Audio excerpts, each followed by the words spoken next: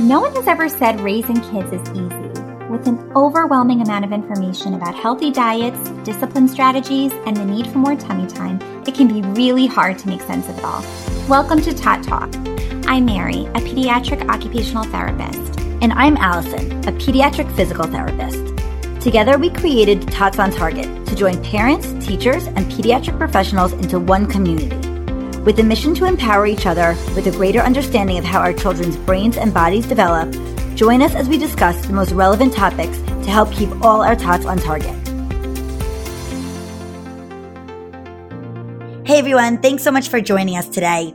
So on our accounts, Instagram, Facebook, Mary and I talk a lot about the importance of play and how it relates to the growth of sensory development, cognitive development, creativity, etc. So much comes when kids really use play as an opportunity and a vehicle for growing and developing so many different areas. So we decided to sit down with Beth Rosenbleeth of the Instagram account Days with Gray.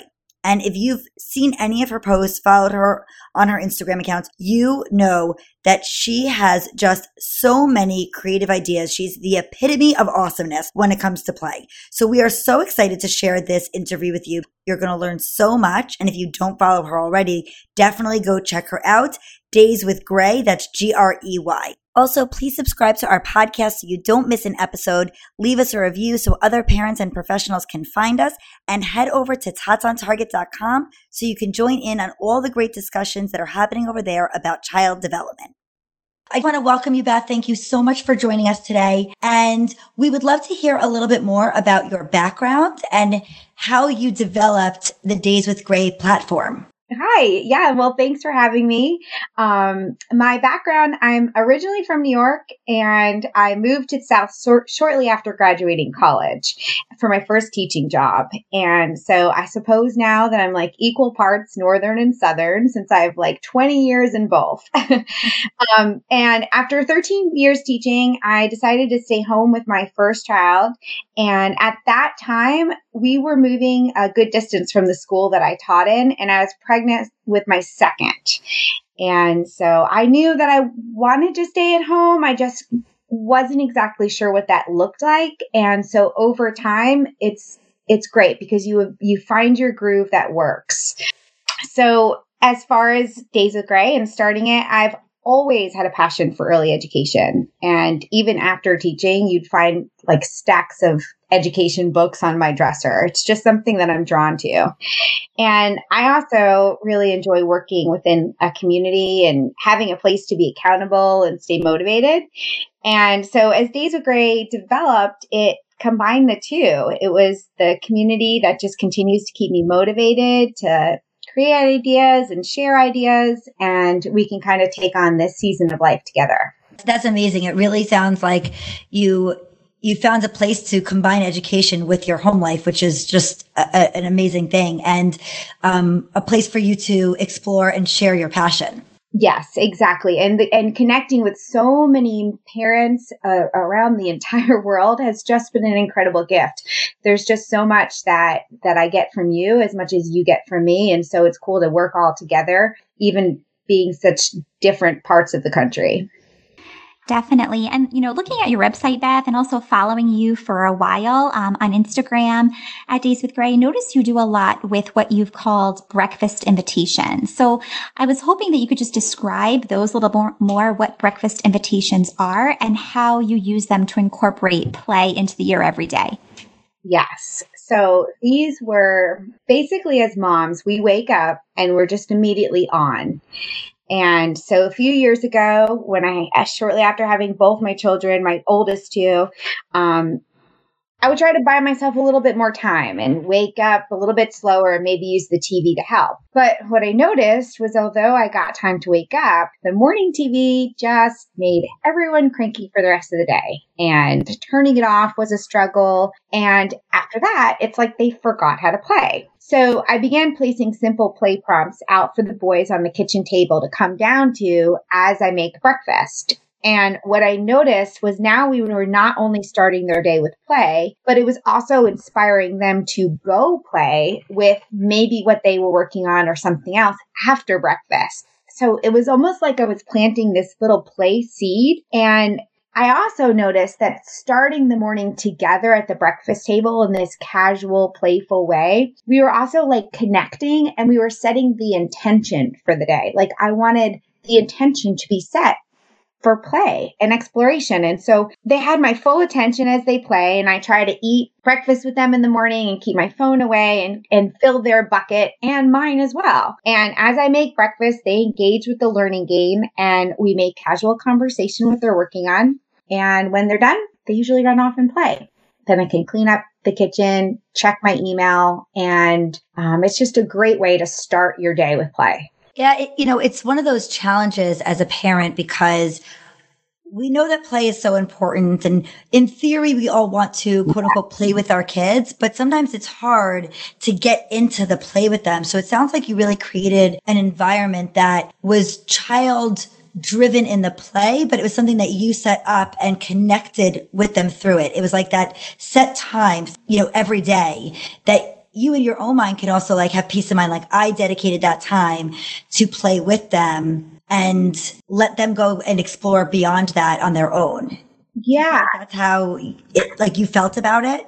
I do, but I also think it's a lot of hands off as well. So I'll be on the other side of the table, just kind of sipping my coffee or my tea actually, and just maybe engaging in conversation about what they're working on, but not necessarily taking the parts of what they're working on and adding my thoughts, right? So I may look at them across the table and engage in a play prompt with like an open-ended question. And so I might say something like, how did you know where that block needed to go? And they might say something like, oh, because they're both red. And so we're kind of forming this play connection, but it's not necessarily that I'm sitting down and doing the activity with them. I love that. I love that so much because that leads to my next question, which is, as an educator yourself, do you feel like there's a difference, or how do you value the importance of adult-led teaching or really child-led learning through play?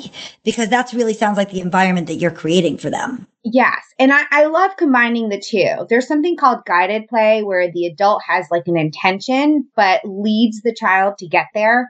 And so like breakfast imitations, there's an intentional concept that's being explored, but many times the child will take it in a different direction that we may not have saw coming. And so the key to learning is like actually listening and asking questions rather than getting stuck on like how the activity was supposed to go. And then again, open-ended questions help like this. So these are questions that don't have a yes or no answer. They need further explanation. So a closed question would say like, did you put the blocks with the reds? And they say yes, and they move on, right? But if you use a little bit more of a, tell me about why you did that. Can you show me how you came up with the idea that block should stack on top of this one? Or, just questions that prompt a little bit more of an explanation rather than a yes or no. And then we begin to see that children are understanding the connections and they're taking it to maybe even a higher level that we didn't foresee coming.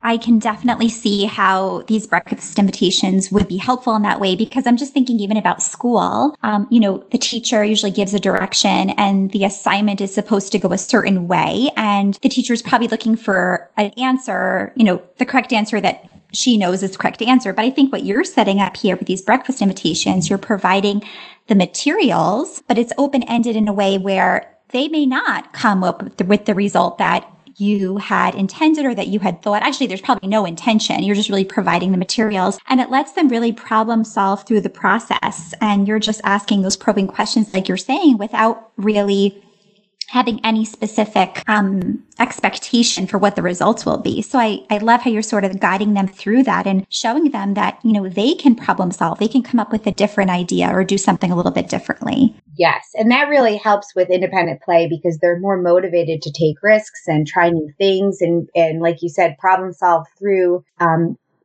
different things that they may think of. They'll see the process all the way through. And if the block tower falls over, they may have the tools now in their thought process. Okay, well, that didn't work. How can I rethink it to actually try again? Rather than it be like pick A, B, C, or D. And I think educators are doing a great job with doing this more and actually looking for kids to think higher level and problem solve and come up with solutions on their own. Definitely. And do you feel that since you started doing these breakfast invitations with your own children, did you find that they were better at playing independently throughout the day? Like you almost like it sort of set them up that they were able to do this a little bit better without adult guidance throughout the day.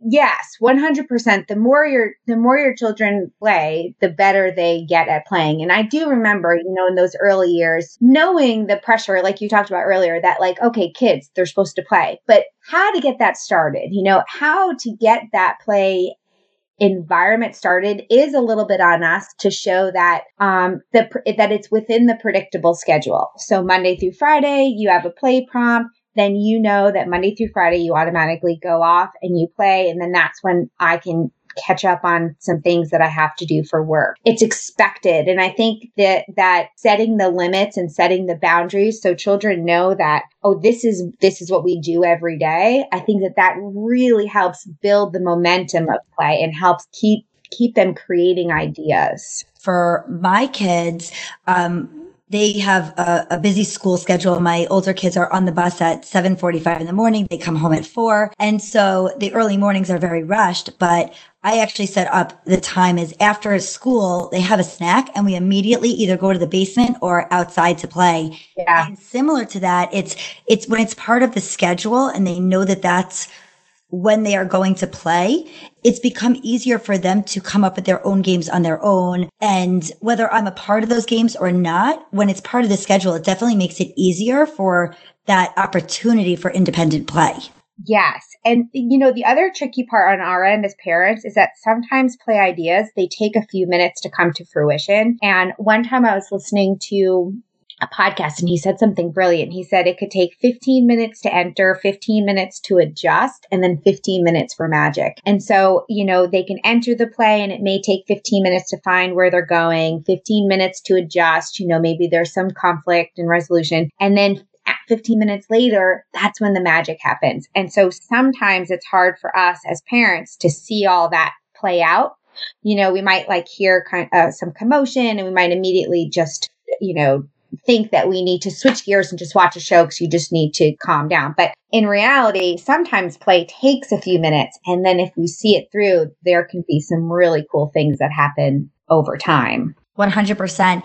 How do you deal with, you have 3 boys and I've seen definitely many of your Instagram stories and how you set up the breakfast invitations in different ways for the ages of your children. But as you say, sometimes it leads to different directions. They're playing together, they're playing separately. How do you involve yourself in sometimes their interactions during play? I really take a back seat for the most part. A lot of times it's important for me, even in this position, to just sit back and listen to them and observe them and watch how they interact because they're like, I'm pretty much studying them and then watching them and observing them kind of helps me come up with ideas because I can see the way they're thinking and the way that their thoughts and their communication is playing out. And so I think a lot of times it's important to take a back seat. And since they know what to expect, then they're better at playing on their own. Simple play prompts, conversation starters, that helps extend the play, but it doesn't necessarily need to happen all the time. You just need to set that predictable schedule where they know, okay, this is the time that you're with mom and this is the time you need to play. And like you said, they almost understand that you are not going to give guidance throughout the activity. So it's not even expected. They know this is something that you provide the materials. Maybe you're giving a play prompt, but they are sort of working through it and discovering and learning and creating without direct guidance from you. Yeah. So I think that's really interesting. And something else I love, Beth, is with all of these breakfast invitations, you have a list on your website of materials that a parent would need to sort of recreate some of these simple activities. And what I love is a lot of the supplies are things that probably parents, many of them, probably they already have, and then just maybe a few extra things to buy. But you don't really have to have or purchase a lot of things to create some really unique open-ended activities. Yes. And I have a lot of fun with that challenge. Like sometimes I'll just pick a common household item and I'll just walk around with it in my hands until I can think of an idea. Like the other day, I just walked around with a muffin tin in my hands until something finally came to me. And that was the idea of where you put the items in the letters in the muffin tin and cover it with tissue paper. And then the child like pokes into the tissue paper, finds the letter and identifies it. So yeah, it's pretty fun for me to think about what most families have and then come up with a way to use it in the breakfast invitation or play prompt. I love that because I was going to ask you, like, how do you come up with so many creative ideas? Because every week you seem to have something new, something creative, something that, even there's so many play ideas out there, and yet you keep coming up with new creative ones that we haven't necessarily seen before. So it's actually interesting to hear you say you sometimes start with the material and then go from there. Yes, I do. And I will say I'm very motivated from the community and my friends that also do the same thing that I do. We text and we talk and we share ideas. And so we're all kind of just using one another to really stay motivated. And it's just been really fun. And knowing that on Sunday nights, like doing the setups on Instagram, knowing that people are waiting for them and ready to join us. I think that that's really motivating for me to come up with new ideas as well, because I know that, other people are counting on ways to play just as much as I'm counting on them as well in my home. So it's been really fun. Yeah. Just to think about everyday item and try to challenge myself to come up with something. Yeah, I've also seen when you share stories of other people setting up your activities, and if they didn't have the exact material you used, it's so interesting to see your followers come up with their own original ways to copy the activity. I know. They're brilliant. It's amazing. The majority of times I see what they come up with and I'm like, wow, that is awesome. It's true. It's amazing how clever we all are. It just needs you just need to plant that little. Yeah. And the fact that you share it to your stories is also helpful for other parents who are like, oh, wait, I didn't have what Beth had, but I have what that mom had. So it's just a way to perpetuate the play and the opportunities and the creativity. Yes, 100%. Love that. So Beth, aside from I was just looking at your website, and I know you have the play invitations for purchase. What other things, products or materials can you offer your listeners? I have a startup guide, which this is for someone who's ready to press restart on their day. So it's going to help them with a predictable schedule and maybe move the TV time to the later part of the day. And then the last unit in that guide has 10 breakfast invitations. The other product idea is we have activity cards, and these are just for the mom or the dad or the caregiver that just wants activities when they need them. There's a picture on the front with how to set it up, what to expect, and the conversation starters on the back. And these are on a heavy cardstock with gloss for fingertips and rounded edges to prevent tearing. And you can keep them right in your kitchen and pull them out when you need them. They're all in a ring and, sometimes a lot more convenient than searching the web. Love it. Love it. Okay. So where else can our listeners find you? What should they know about your Instagram page? Because I know a lot of people listening are going to want to find you after they hear this. Awesome. I look forward to everyone joining. It's Days with Grey, and it's GREY.com. And then you can find me on Facebook, Instagram, Pinterest, Days with Grey. Again, GREY. Right. And that's because your oldest son is named Gray? Yes. This has been so wonderful, Beth. We really appreciate your time. We have really been true followers and fans of yours. So this is a really great opportunity for us. And we know that our listeners are going to really appreciate hearing just some of your insights and inspiring them to have more creative play opportunities in their own homes. Wonderful. Thank you so much for having me. Thank you so much for joining us today. Please note that this is general information, and since we do not know your child, it is best to contact your pediatrician or a local pediatric professional if you have specific concerns.